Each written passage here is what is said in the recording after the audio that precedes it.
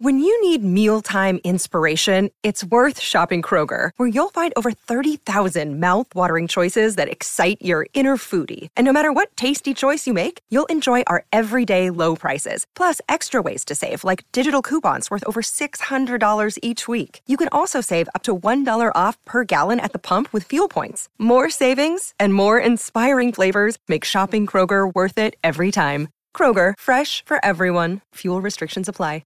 Another day is here, and you're ready for it. What to wear? Check. Breakfast, lunch, and dinner? Check. Planning for what's next and how to save for it? That's where Bank of America can help.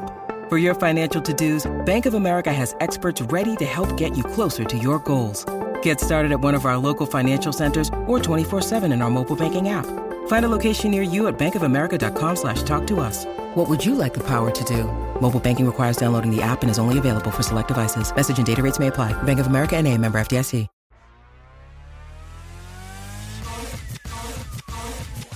Golick and Smetty here. Stop it, Jess. Just stop it.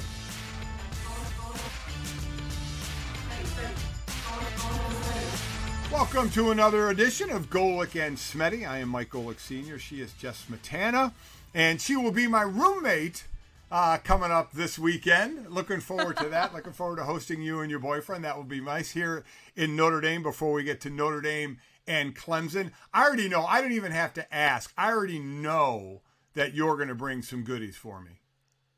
Oh my gosh. I actually wasn't planning on it. Oh, Jess, come on. Well, I'm not going to be like staying at my parents' house or anything the night before.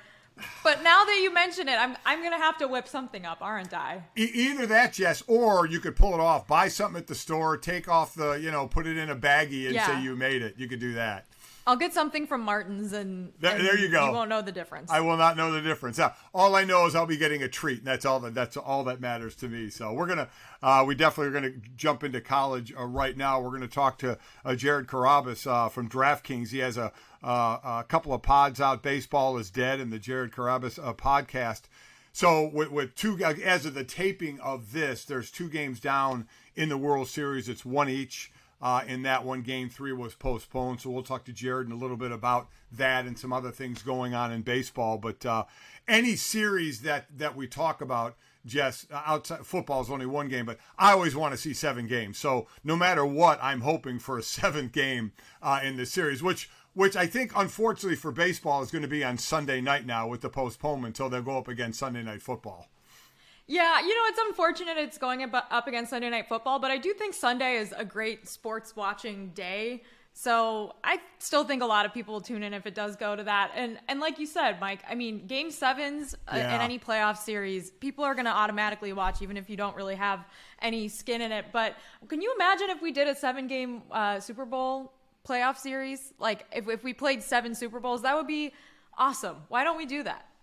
It'd be a lot of pain for the players, I'll tell you that much. I couldn't imagine playing a whole season and then a 7-game, potential 7 more games. Okay, let's shorten the season and make we'll go back to 12 games in the season, and then every playoff series 3 games, and then the Super Bowl 7-game series. It might not make it to 7 games, Mike, but how fun would it be to have the 2 best teams? Like, do you think the Rams and the Bengals finish the way they did last season if they're playing 7 games? I feel like the Bengals sneak a couple wins in there. I gotta believe too, if you did that, there'd probably be a couple of blowouts too, where when you're playing 7 games, something's going to go wrong in some of these games, so you might get a couple of duds. But that would be wild. If you could guarantee the owners would not lose any money, they'd be open to anything. When you say cut the season they all shorter, want more football, it's always when they're in the owner meetings and somebody is talking about something along these lines, all they hear is want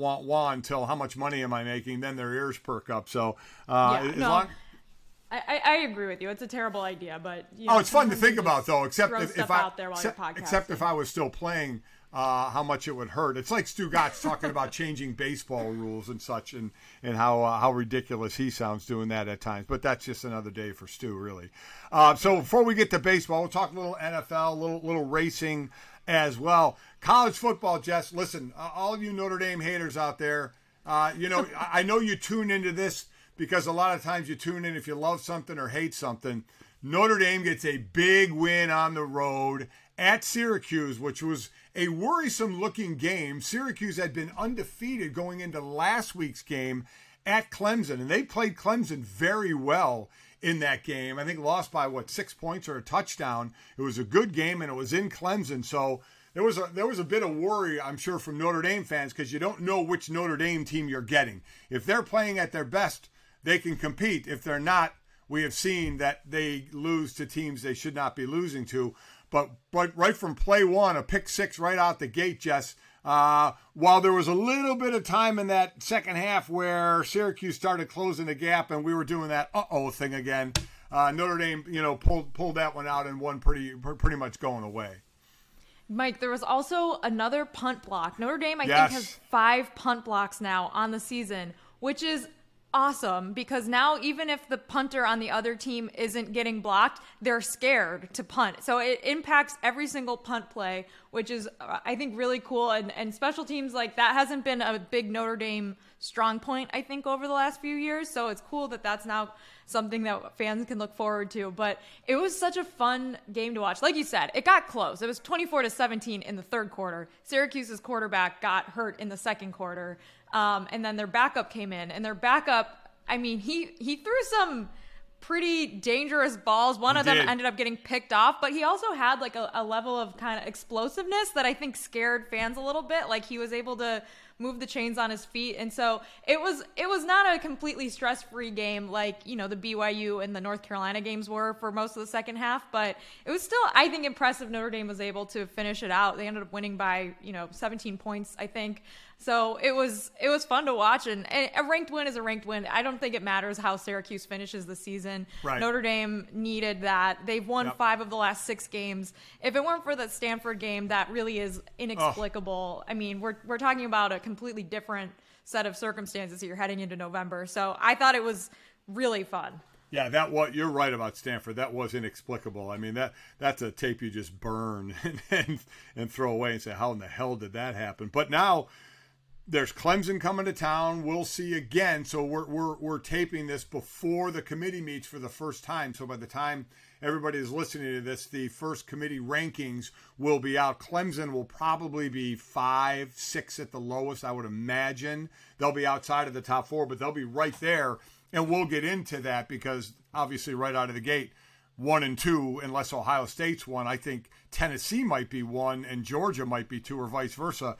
They're playing this week. So, I mean, it's all going to change immediately. So the thing about Notre Dame, though, Jess, is they're going to have to be able to run the ball. They ran the ball 56 times for 248 yards against Syracuse. They're not a team really built to come back from being down a couple of scores. The passing game just isn't that good. So that's going to be the key to go against Clemson is don't be falling, behind by a couple of scores and have to throw your way back in. I think Notre Dame would still struggle a bit there. The defense has been playing better, and the run game has been incredible. They held the ball for almost 15 minutes more than Syracuse. It's a great recipe, and it doesn't take rocket science to say this is what you need to do, but you have to go out and do it. So that's the fingers crossed, kind of watching is that running game works and the defense plays the way they've been playing. Yeah, and I don't know if that recipe will work against Clemson's defense. I think it's going to be a really difficult matchup. And like you said, I mean, do you know what Drew Pine's final stat line was for this game? It wasn't good. It still wasn't. He's still throwing in under 50%, is he not? It was 9 for 19, 116 yards, 1 touchdown, and 1 interception. Notre Dame's third-string quarterback came in for a couple series at the end, but didn't throw the ball. So I think, Drew Pine has struggled at times. There have also been stretches where he's played really well, and I think like him getting more confidence in the pass game, maybe that'll happen more progressively throughout the season, or maybe this is just what it is, and there isn't we've gone past the point where there's going to be like a breakout star in the wide receiver room, and there's really just Michael Mayer and a few guys that are going to contribute, and that's okay if you're a 7 or 8 win team. If you want to beat Clemson and USC and finish November 4-0, though, you're going to have to be perfect everywhere else. So I think the Clemson matchup is going to be really telling of where things go from here for the rest of the season. Notre Dame still should finish with 7 wins and a bowl game. Yeah. But if you're a Notre Dame fan, you really want them to knock off at least one of these teams, these ranked teams in the last month of play. So I guess we'll see what happens this weekend, Mike. You and I will both be at the game. Yep. We will also be roommates, like you mentioned. Yes, we will. The forecast looks very nice. I'm sure there will be a million Clemson fans there. So it's they'll be travel. They'll travel well. I agree with that. I think it's going to be a fun one. And I think you're 1,000% correct in the fact that this is where Notre Dame is right now.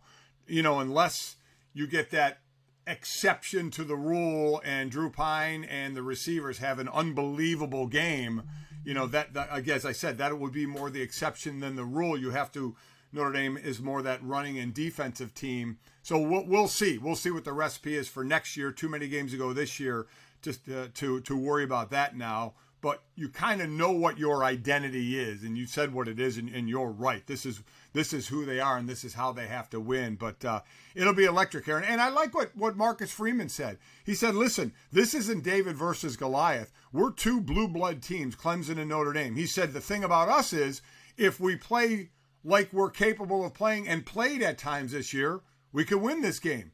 If we play like we've played a couple times this year, we could lose this game, So that's where Notre Dame is right now, is which version are you going to get? So, and I think he's absolutely right, which now leads into, as I mentioned, I think Clemson will be 5. I think it'll be some variety of Georgia, Tennessee, Ohio State, and Michigan in the top 4 as far as this is the first committee. And I'll say it again, when I'm out of the media business, I want to be on this 13-person committee. I would love that because you just watch a ton of tape, or at least I hope they're doing that. I hope so. And I love doing that. I get to sit around, watch tape, and eat catered food. I mean, that would be just awesome.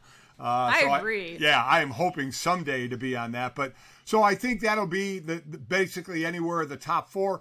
And what I'll say right out of the gate, just for the top 4, it doesn't matter. Because Ohio State and Michigan are playing at the end of the year, and Tennessee and Georgia are playing this weekend. So It's already going to change. To me, the biggest thing about the first rankings coming out is not the 4. It's 5, 6, 7, 8, 9, 10, depending on the records. So it's going to let you know what the committee thinks of some of these teams right now. Like Alabama has a loss. Rarely do they have a loss when you get to the first rankings. Where do they put them? Are they 5? Are they ahead of Clemson, who's undefeated, which would let Clemson know what the committee thinks of them? Where does TCU go, sitting at 8-0 right now? So to me, that second tier is one of the most important things tonight, because it kind of lets you know forgetting what we think or the AP thinks and all that, doesn't matter. It's what these 13 people think about your team. I have a question for you, Mike, heading into this weekend. Like you said, Georgia and Tennessee will be playing each other. The Notre Dame-Clemson game has definite playoff implications for Clemson. Notre Dame is obviously out of it and has been out of it. Yep. But there's another big game between ranked teams, and that is Alabama versus LSU. And that is an SEC West Division rivalry game at LSU. How much do you think Notre Dame fans are rooting for Alabama and against Brian Kelly in this game? I think a lot. I think they're going to be I think there's a lot of Notre Dame fans who have not been happy with Brian Kelly that are like, oh man, he's having a decent year. It's a big win for them last week. But listen, they got that the Jaden Daniels kid from Arizona State, who I wasn't sure about. And at times he's inconsistent, but when he's on, and he's played well for them in their last game, and he's going to have to play really well in this game. And Alabama, we know, already has a loss. We know their defense can give up some points for sure. I still like Alabama in this game, but it's a big game. LSU has put themselves in a nice position. But, you start looking at games now as opposed to then who gets into the SEC championship, because you always know there's usually 2 teams that can get in from the SEC. God forbid you say 3 teams possibly getting in from the SEC. It would be what if there's 3? Yeah, 3 from the SEC and probably 1 from the Big Ten. You'd have all the 3 other Power 5s getting shut out. Would be unbelievable. We got a long way before that happens, but this Tennessee-Georgia game, man, Tennessee can put up a ton of points with Hendon Hooker, who I think is the leading contender for the Heisman right now. And while Georgia's defense isn't I don't think as good as it was last year when they had just stud after stud on that defense, and a lot of them are playing in the NFL now. They're still, I think, second in points allowed at just over 10. I think they're either leading or second in yards allowed. So, I mean, it is another stifling defense against an offense that is unbelievably potent. So this is going to be a lot of fun to watch. I'm trying to think out a scenario where we get 4 SEC teams in. So what if LSU had not lost to Florida State in week 1 and their only loss is to Tennessee, and then they beat Alabama, but then Alabama has two losses. So but they're Alabama, so maybe they still, but then LSU and Tennessee or Georgia play in the SEC. I'm trying to think. I know there's a way, and when it's a 12-team playoff, there probably will be multiple years where there's 3 or 4 SEC teams in. But that is kind of the fun part about November, is that a lot of these really good teams will have to play each other, and then there's also some blowouts in the conference championship weekends, and those aren't as fun, but. And listen, there's blowouts in the semifinals. Everybody keeps, ragging on Notre Dame because they've gotten blown out in the semifinals.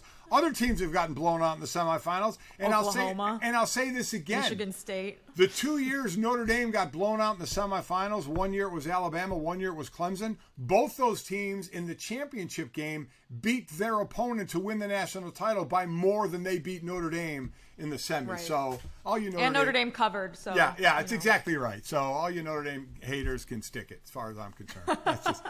That's just me. Sorry about that. But I am looking forward to this weekend. And again, you're right. When they go to 12 teams, you'll get 3 or 4 SEC teams for sure.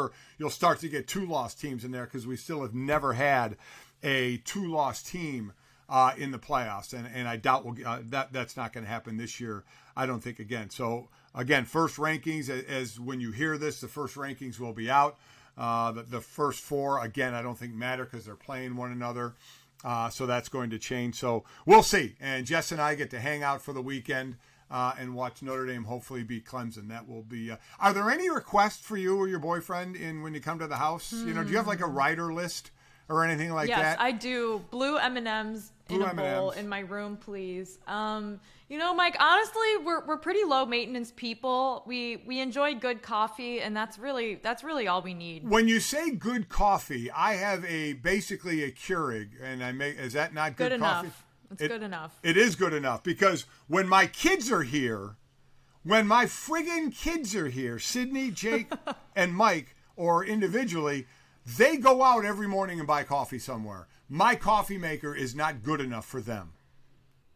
I mean, you've spoiled them, Mike. This is your own fault. I don't know who raised these children. You did. So well, I'll blame that on my wife because she's not here. That works too. Her. All right, so the blue M&Ms, and you'll accept our coffee. We have a bunch. I accept your coffee. Okay, all right, I appreciate that. I'm looking forward to it, and we're also looking forward to the rest of the World Series. And so we figured we had to talk some baseball again. As the taping of this, the series is tied 1-1. So right now we want to talk to DraftKings. Has a couple of pods. Baseball is Dead and Jared Carrabis podcast. Jared Carrabis is going to join us. For the ones who work hard to ensure their crew can always go the extra mile, and the ones who get in early so everyone can go home on time, there's Grainger, offering professional-grade supplies backed by product experts so you can quickly and easily find what you need. Plus, you can count on access to a committed team ready to go the extra mile for you. Call, click Grainger.com, or just stop by. Grainger, for the ones who get it done.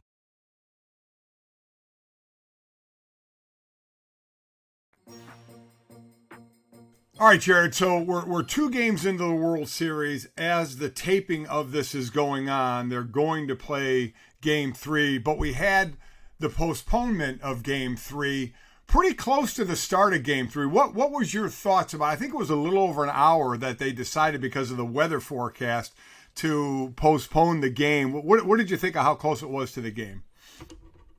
Yeah, I mean, I woke up in the morning and I tweeted, we got baseball tonight. And then I looked at the forecast and I was like, I don't know if we're going to have baseball tonight. It did not look very friendly. Pretty much all day we kind of knew that there was no pocket to get the game in. So I don't know why they kind of waited around to make the decision. I mean, ultimately they made the decision to postpone the game, but at no point after waking up yesterday did I think that we were going to play baseball. It's a bummer, too, because the Monday Night Football game was so terrible that the head-to-head probably wouldn't have even mattered. And it would have lined up perfectly because the Eagles were playing Thursday night, and that was the one off day this week. So now, like, poor Philly fans have to make a decision. Do I watch the Eagles on Thursday night, or do I watch the Phillies in the World Series? It's just terrible, terrible times. So what do you think? I know Rob Manfred was asked about this. So now there'll be a game on Thursday for when Thursday Night Football is going on. And if there's a Game 7, it'll be Sunday night up against the NFL as well. Your thoughts on that and that decision that was made? Yeah, I mean, I think because I was in Philly for the NLCS. I'm not in Philly for the World Series, but I was following along for the tweets, and people were saying it was absolutely downpouring. So I think they're kind of just they're stuck with what they had to work with. I don't think that it's something that they could have played through, because you're never going to win going up the NFL. Football is king. It is what it is. Like, as a diehard baseball guy, it pains me to say, but you're never going to be able to compete with the NFL. I did see that the ratings were up from last year, and they're up from the year before that, which is surprising because you would think with all the cord cutting going on that ratings would be going down regardless of who the matchup was. Like, that part of it wouldn't matter. But the ratings are actually better this year than they were last year, and they were pretty good. I think they were better.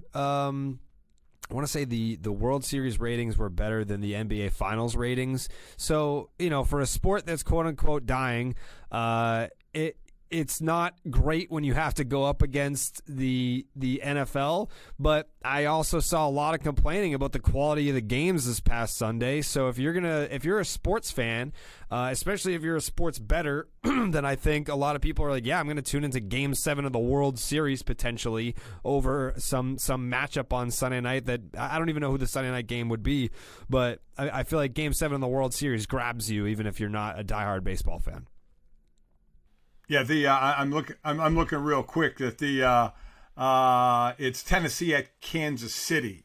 So yeah, we'll see, but it's always a tough matchup. But you're right. I was reading the same thing about Game 1 and the rating. So looking at the two games, you see Houston in the first game jump out to a 5-0 lead. Phillies come back and win it in 10. They jump out to a 5-0 lead in Game 2, and the Phillies can't come back in this one. So kind of your takeaway, I think most people felt Houston the better team going. Correct me if I'm wrong, of the playoff teams, the Phillies had the least amount of wins, I think, at 87, yet here they are in the World Series, but down 5-0 in both games.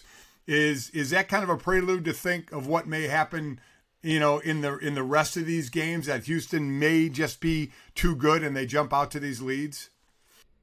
Yeah, I mean, that's essentially what I expected going into this World Series. I picked the Phillies in 7, and that's really just a coin flip. Only because I was in Philly for these NLCS games, and that ballpark is going to make a huge difference, but I think the question is how big of a difference can it really make when the Houston Astros, they get booed loudly everywhere that they go. Yeah. Like, I don't know. Like, Philly fans can really make it hard on opposing teams and players, but I think the one team that might be immune to that would be the Houston Astros, because they're like, this is like a regular Tuesday for us. Like, we kind of we're used to this. But yeah, I think in terms of surprises, I was more surprised the whole Justin Verlander in the World Series thing. It makes no sense. Like, this guy is a generational talent. We're talking about one of the greatest pitchers of all time. Multi-generational. Yeah, like when you think about, Clayton Kershaw gets a lot of flack because he underperformed in the postseason. David Price was another guy that got, a lot of media attention for not performing well in the playoffs.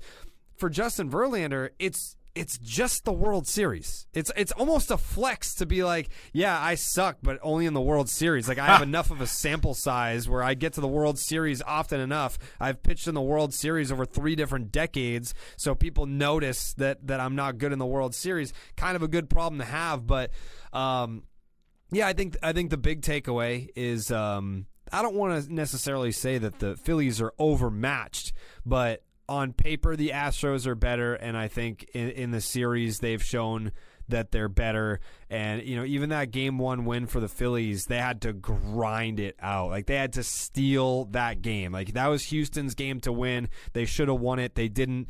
All credit to the Phillies for that. But, Game 2 was all Houston, and I don't know that's – I'm just interested to see how that environment works out once they do start playing these games in Philly.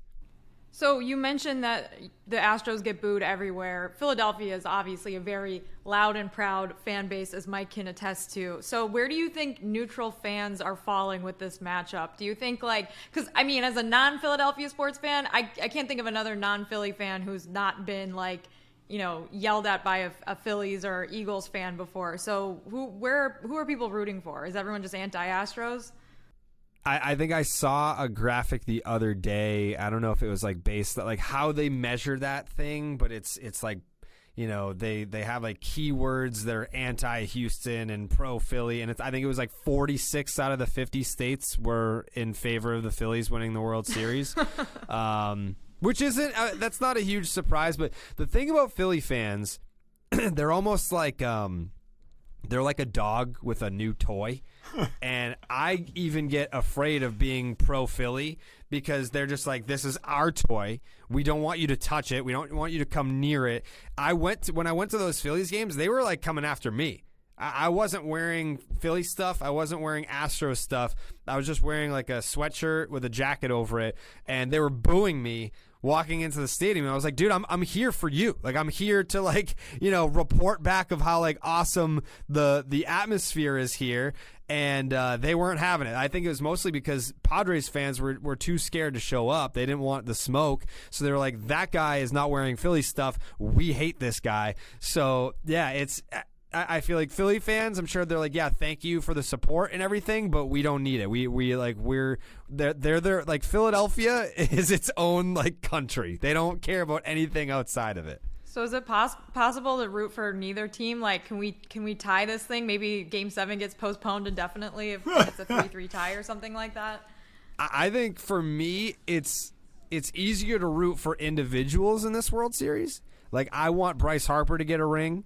I love Kyle Schwarber. He already has one, but I'm a Cubs fan, so I root for his continued success too. I'm with you. Maybe there's some other players that you are happy for and you don't go for either team logo. Yeah, I love Kyle Schwarber too as a Red Sox guy. He was only in Boston for half a season and he's already a legend there. But then on the other side of things, Dusty Baker getting a ring. I think he's 73 years old. Especially after things went in the 2002 World Series, Giants Angels. It would be really cool to see Dusty get his moment in the sun. But yeah, there are definitely ways to have a rooting interest without necessarily rooting for a team. There's definitely big Dusty Baker getting a ring and Bryce Harper getting a ring. Those are two big baseball events. Jared, you also have to remember, again, with Philly fans, that's where I spent 6 of my 9 years in the NFL, and they threw snowballs at Santa Claus. So, it's just, yeah. They're going to let you have it no matter what. If they probably wanted Santa to have an Eagles jersey on. That's probably why they threw a snowball at him. But you look at the way this team was built. I go back to 2018 when the principal owner, John Middleton, said, we're going to spend big money and we may even be stupid about it. I think I remember his quote being, and 5 players and $742 million later, they did that and it worked. You don't see this amount of players signed for this kind of money on one team and then it worked. Usually it's such a cross your fingers. It's kind of like the Rams in the NFL where they just spent money, had no draft picks for the next 30 years, but it paid off. They won the Super Bowl. Is that how it's got to be here? They're in the World Series, but you have to close this deal to make all that spending worth it?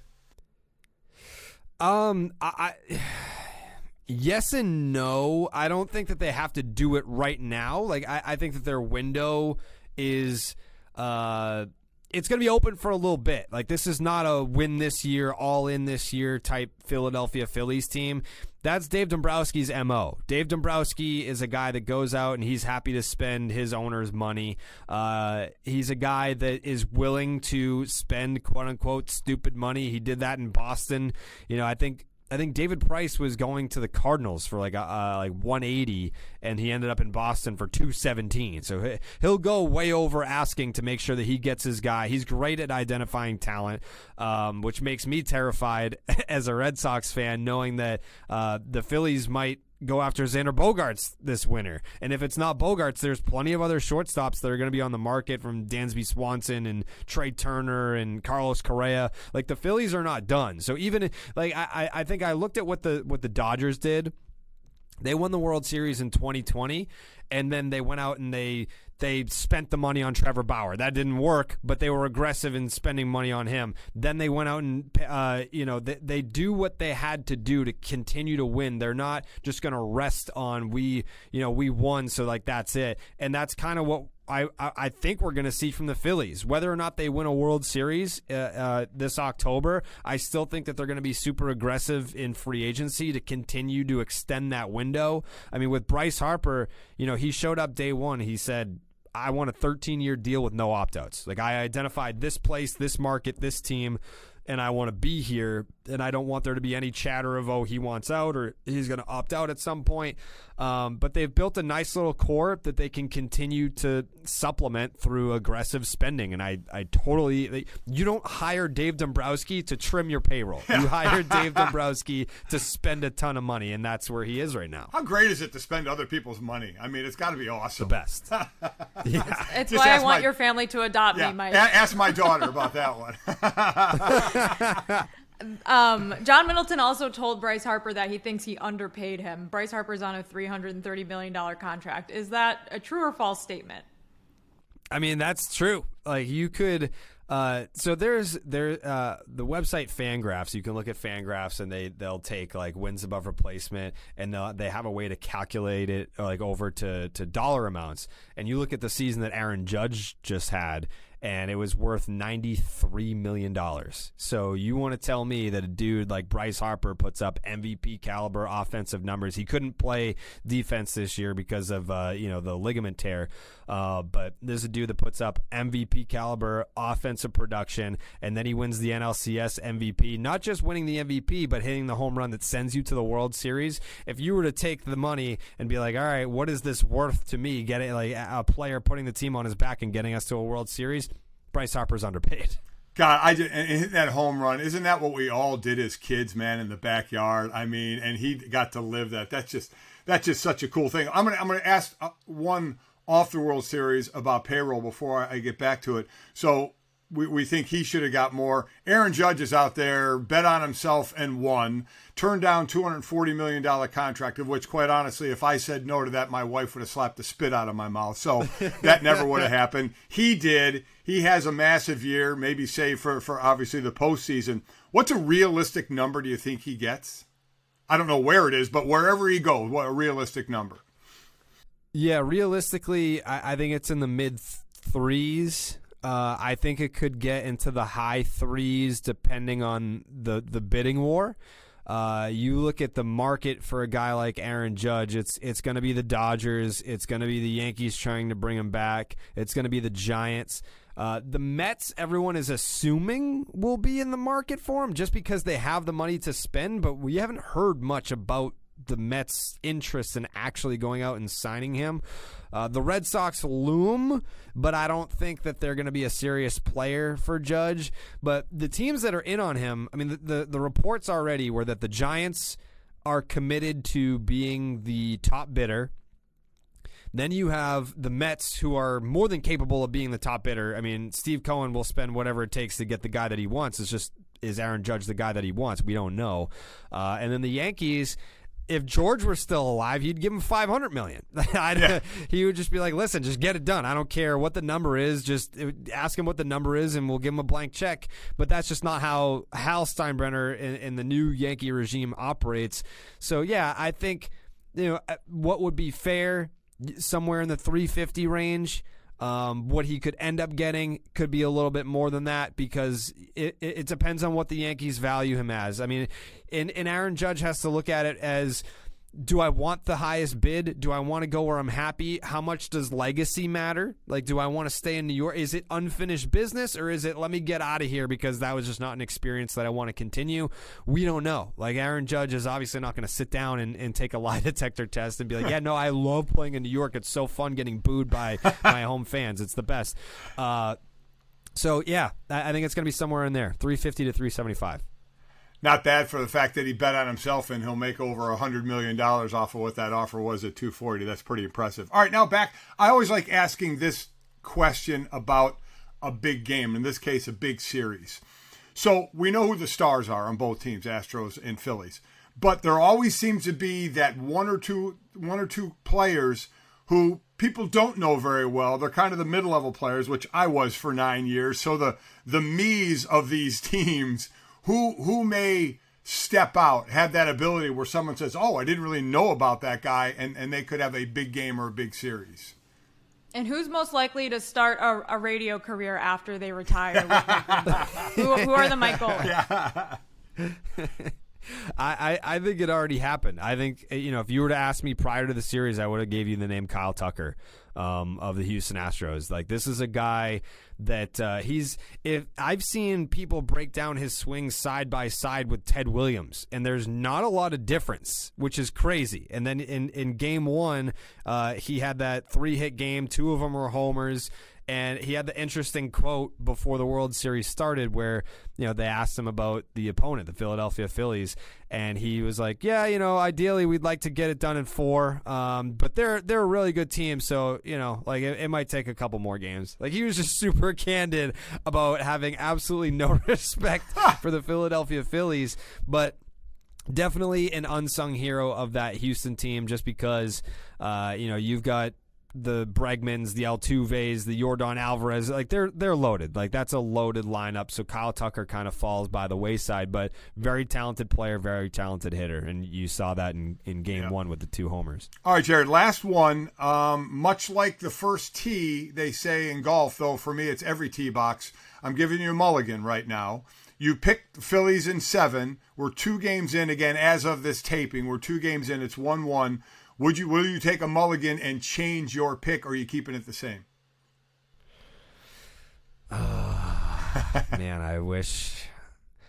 I think there's a chance that after game 3, you know what? I'm gonna stick with it.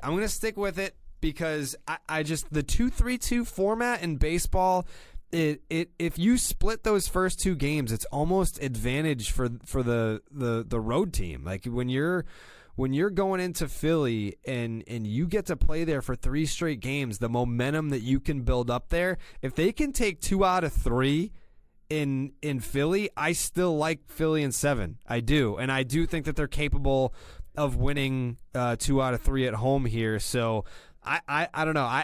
I'm gonna stick with Philly in 7. Obviously the Astros are the better team.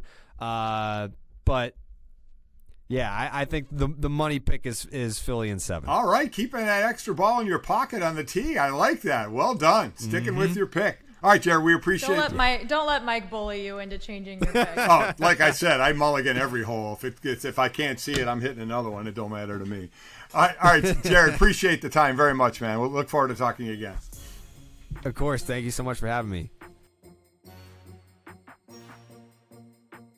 Mike, it was unfortunately not the most exciting weekend in NFL news, but it is the trade deadline, and the trade deadline in the NFL has become a little bit more interesting. Obviously, by the time people are listening to this, there may be more news that we haven't heard of yet, but TJ Hawkinson was traded from the Lions to the Vikings. The Bears traded a number of defensive players. What are your thoughts on the trade deadline becoming more of a thing in the NFL? Let me tell you, Jess, for 23 years of doing morning radio and TV, we never got to talk about the trade deadline. All it was an arbitrary date where nothing happened. The baseball deadline was a ball. We had every analyst in the world coming on talking about who are the buyers, who are the sellers, who are the players getting moved and all that. Never in the NFL. I love the fact that there's being more moves now. And this isn't just moves of a player saying, oh, who's that player? These are known players going to teams that are trying to go over the top. And it kind of started with Christy McCaffrey going from Carolina. They sold off before that Robbie Anderson trading that wide receiver to Arizona. But then McCaffrey going to the 49ers, and he just did, the trifecta, throwing, catching, and running for a touchdown. I mean, what an incredible addition that was. So that was a great move. And then you just talked about Hockenson going from Detroit to Minnesota. Interesting within the division for that to happen, but to help Minnesota, who is just distancing themselves from the Green Bay Packers right now and can probably secure that division in about 2 weeks. I'm being facetious, but I mean, that's a big lead they have. Robert Quinn going from Chicago to Philadelphia. Roquan Smith, the leading tackler in the league right now, going from Chicago to Baltimore. And the interesting thing about those two deals, Jess, both Quinn and Roquan, is basically Chicago picked up the tab. They're paying basically their entire salaries that they're owed for the rest of the year. So their new teams are barely paying anything. So this is really Chicago kind of clearing their ledger on things for next year in trading away these players. But yeah, they need picks too. Yeah, exactly. I'm ecstatic with this trade deadline because Quinn will definitely help Philadelphia, the best team in the NFC right now, maybe in all of football. Roquan will definitely help Baltimore without question. And Hockenson, these are all quality moves for teams that are already playing well. But you know what? It's always good to have that one or two extra player to help put you over the top.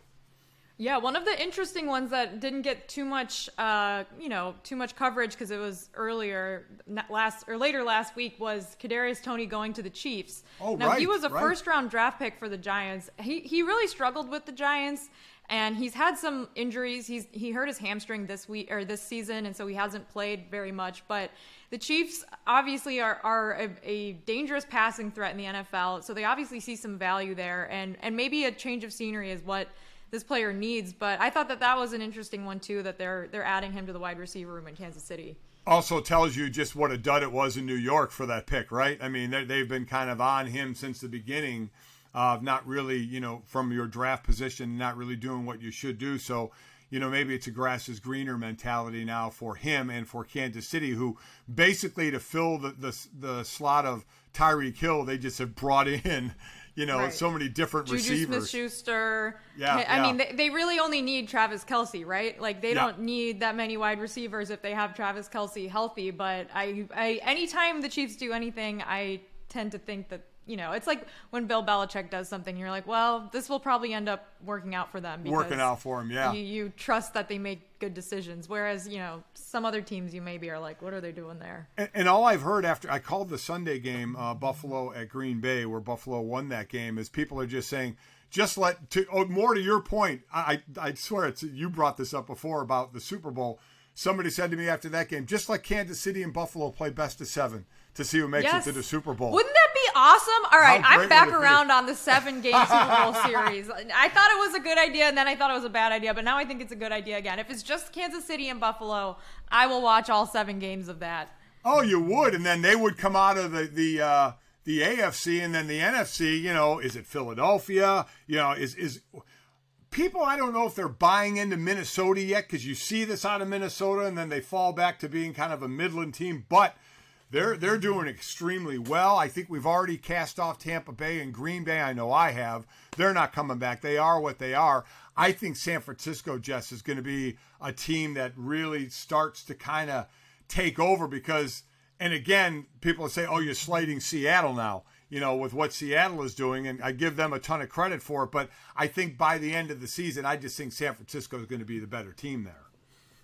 Also, didn't we had Reed Fowler on before the season, and he had the Vikings as his NFC champion pick, I think, and Kirk Cousins as his MVP. I don't know if that has aged well, but the Vikings pick for winning that division certainly has. Yes. I don't think anyone saw the Packers' decline coming on so suddenly, and they have a chance to turn it around. Like, this has happened before in Aaron Rodgers' career. Remember when he told everyone RELAX, 4 years ago, whenever that was, when Mike McCarthy was still the head coach there. But something about them just seems fundamentally broken. I also, Mike, we didn't talk about this last week. He made a comment about players on the team not wanting them to take practice reps because they were not performing well, wanting to limit their practice time. And I thought that was a little bizarre and also like the opposite. Like, isn't the old adage like, oh, first there, last out? Like, you want them to work harder, take more reps? Usually it's like you take more reps. First one in, last one out. I couldn't think of the phrasing of that. I knew you'd get it. Everybody knows what you meant. It's like before this Buffalo game, the 2 weeks previous, the two games combined, they had 10 drops. If I'm a receiver dropping the ball, I'm catching 200 balls a day on the jug machine. I mean, I'm just having, one of the equipment managers feeding balls in there, and I'm just catching at all different angles. You're right. It shouldn't be, oh, you know what, I'm screwing up, so let me take less reps. I need to take more reps to get better and just do it over and over again. So, yeah, I mean, it's just not happening there. Plus, it could only be a wild card, so that obviously cuts your options down a little bit because Minnesota's running away with it.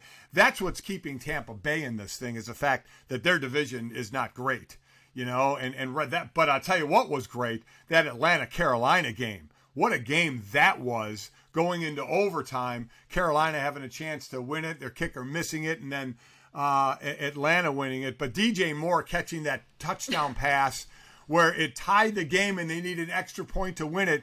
And he selfishly and immaturely and dumbly, if that's a word, takes his helmet off just so he can look into the crowd and have everybody say, look at me. I mean, and as soon as he took his helmet off, Jess, I was in the hotel in Buffalo getting ready for my game, and I'm watching that. He scores, takes his helmet off, and I just said, well, that extra point is 15 yards longer now. And, of course, the kicker misses it. I think it's Pinheiro, I think it is, misses the extra point. So it stays tied and they go to overtime and eventually lose. That was unbelievable.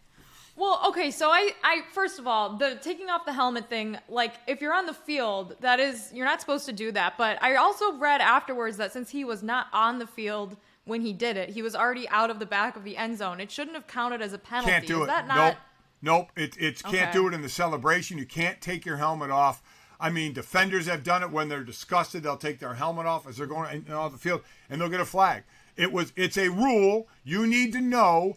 Jess, he couldn't have taken it off quick enough. He literally dropped the ball so both hands could get to his chin strap so he could take his helmet off. I hope he got all the adulation he wanted because it cost his friggin' team. Now, should your kicker still make the extra point? Yeah, you would hope he would. Should your kicker then make it in overtime when you have a chance to win it? Yeah, he should. So he missed that as well. But still, to be in that position, he put him in that position because of that penalty. But that was one of the best games of the weekend. So we'll see. Again, so again, as a taping of this, it's still kind of during the end of the trade deadline. So we'll see if any more moves are made. But I love the fact that some of these moves have been made. And speaking of moves being made, F1 was in Mexico City, which I can't wait to talk to people out there because I'm calling the Mexico City game, Arizona and San Francisco, in a few weeks. So I want to know places to go.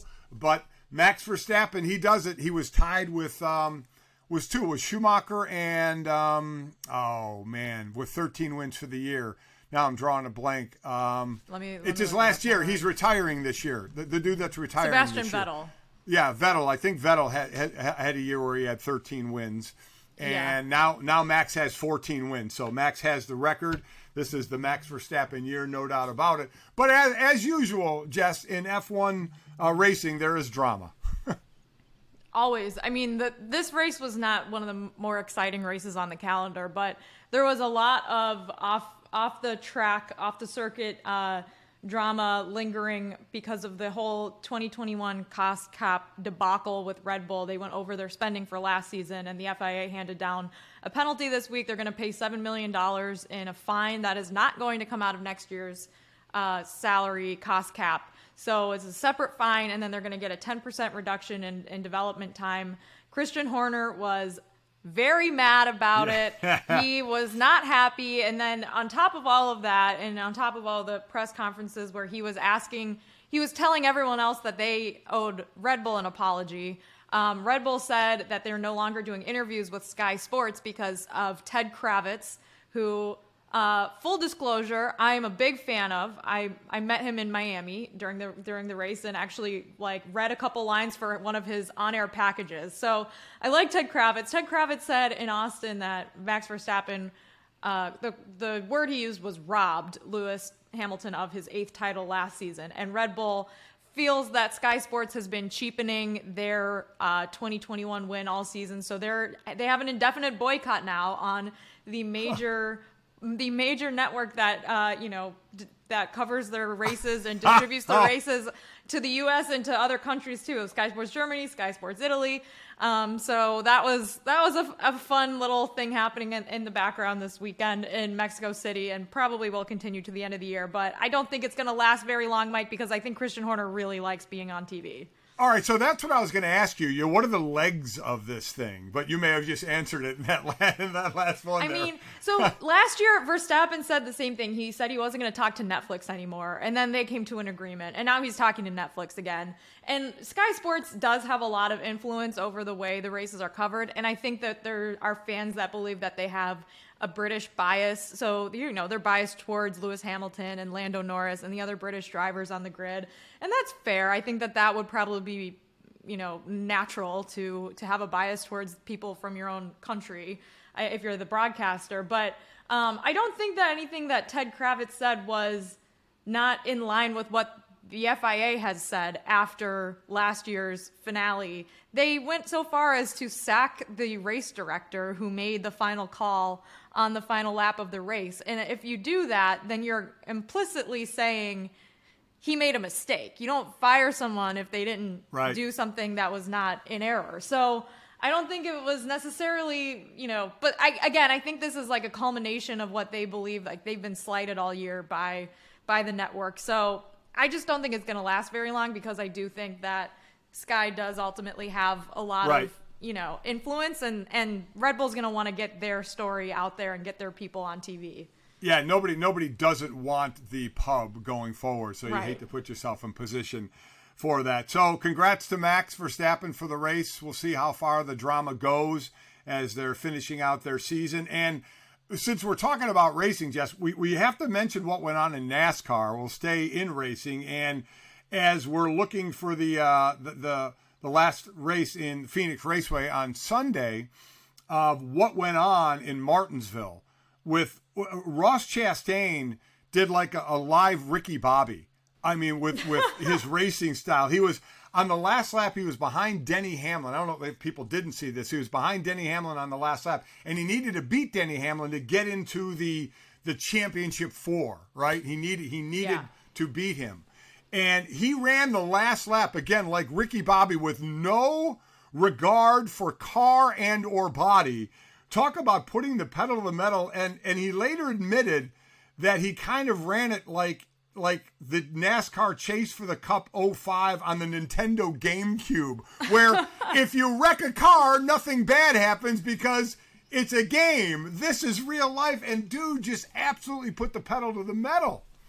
I truly, I know I'm like a F1 fan, a racing fan, and I do generally understand how these cars work, at least the Formula One cars. I don't understand how that happens. I'm watching this clip and I'm like, how did he pull off this maneuver and go so much faster in the outside lane than all these other cars and sneak by the 4th car to get in that final spot? It's just the more I watch it, the more I don't fully understand or comprehend how that is physically possible. From the physics standpoint, Mike, I don't understand it. It doesn't make any sense. Well, if you haven't seen it, it's all over, obviously, Twitter, YouTube, and our old teammate at ESPN, Ryan McGee, tweeted out after he showed a bunch of different clips, whether they were cartoons or movies, of cars just riding the outside wall, and it's great. It was absolutely amazing what went on there. So congrats to him. We'll see how much it pays off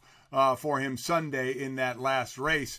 I want to finish on Halloween candy, but really quickly, we should note, because it just crossed the line, and we might as well talk about it, even though tomorrow you'll have seen it already.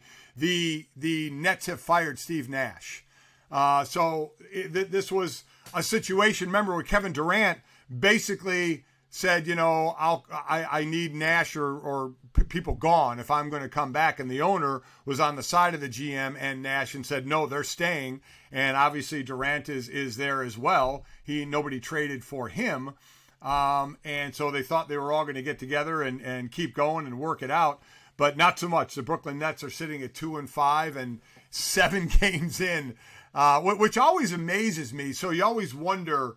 And we knew there was already drama. Durant wanted Nash gone in the offseason. So now they're 2-5, and he actually gets his wish now of Nash being gone. But you always wonder about these moves just so early in the season.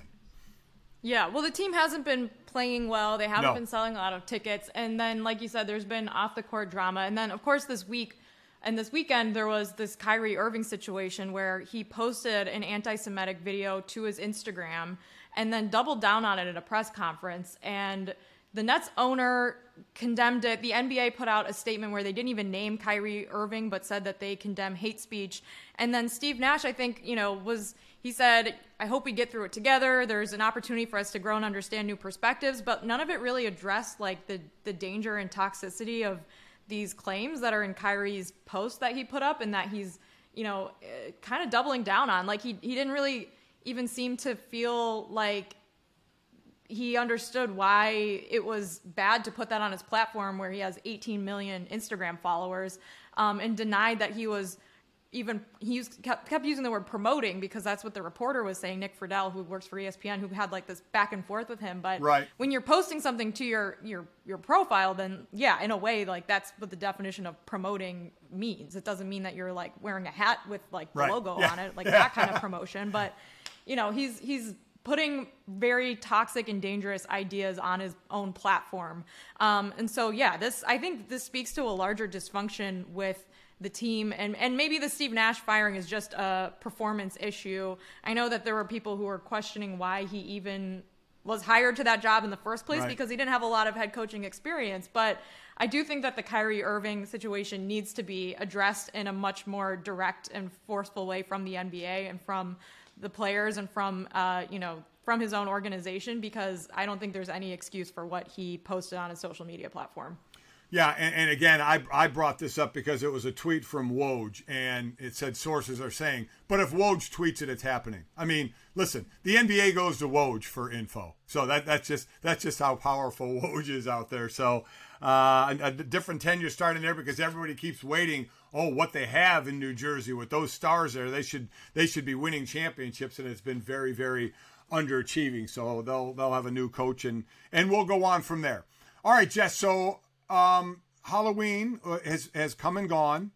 I do miss the days when I was doing Mike and Mike that we would have costumes every year. My wife was actually the one that would get us costumes, and they were very authentic.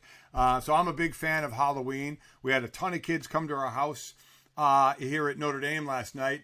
And I love seeing the eyes light up because we have them in a big like plastic pumpkin, and we have all the candy in there. It's huge. And I love putting the pumpkin out there and telling the kids, pick one, pick whatever one you want, and love seeing their eyes light up and them saying, oh, wow, you have full-size candy bars. And I'm like, you're damn right we do. That's what we do here. Which full-size candy bars did you hand out? Because I have to say, one candy brand sent me 2 big boxes of full-size candy bars a month ago, and I brought them to the studio, and they're already gone. So no one handed those out. Oh, we have the big ones. We had were bags of M&Ms, regular peanut M&Ms, Kit Kat, Twix, Snickers, Three Musketeers, Milky Way, Hershey bars. Wow. All those. I would have taken a Twix. Would you take? That's what is always interesting too. Is I love giving kids a choice because I like seeing what they go for. You know what was big was the kind of the dip thing that's the powder and the little stick, and you kind of fun dip. That's it. That's what it's called, fun dip. A lot of people like that as well. And also we had the 2-cup Reese cup. Not the. Yeah. We did have mini candy for like size. There's a lot of moms that come out and their kids like 2, and they don't want their kid eating a full size Milky Way bar. So we have the smaller candy for them. But I was a big. There was and I always say this every year. I go on my rant every year about it's one day. let the kids have the candy. There is an orthodontist office around us that actually was doing a buyback. Bring your candy in. I'm like, man, back in the day, I don't want anybody to do anything to any places, but boy, back in the day, that would not have gone over well. A buyback. Give us your candy and we'll give. I mean, come on. I just can't stand So he can eat it all, please. Now, where you live, do you have any trick-or-treaters? No, not a single one. I had to dress up as NSYNC for the Le Batard show, and that was my only Halloween partaking this year. You Didn't were even carve a NSYNC? pumpkin. Oh, nice. I was Justin Timberlake. Yeah, not a great hairstyle on me. Probably will not wear that wig again. But it was 2 hours, and then I was back in my regular clothes, and I went home. Oh, there you go. Okay, I did not dress up. We just obviously had all the kids that were dressed up. The dogs were out. We put a fence up by our porch so the dogs can be outside and the kids like petting the dogs. Yeah, very, very nice. I want to trick or treat at your house. Yeah, let me tell you, it's worth it. It's worth it. Well, I'll say this though, Jess, is we do have extra candy. We rarely run out of candy because we don't want to be that house either that all of a sudden runs out of candy and your lights are off and your door is closed. So when you and your boyfriend come here this weekend, there will be some candy still available. Just so you know. Ooh, all right. Candy and coffee. Can't wait to see you, Mike. So we will trade your treats you're going to make for me and candy that I will give to you. Amazing.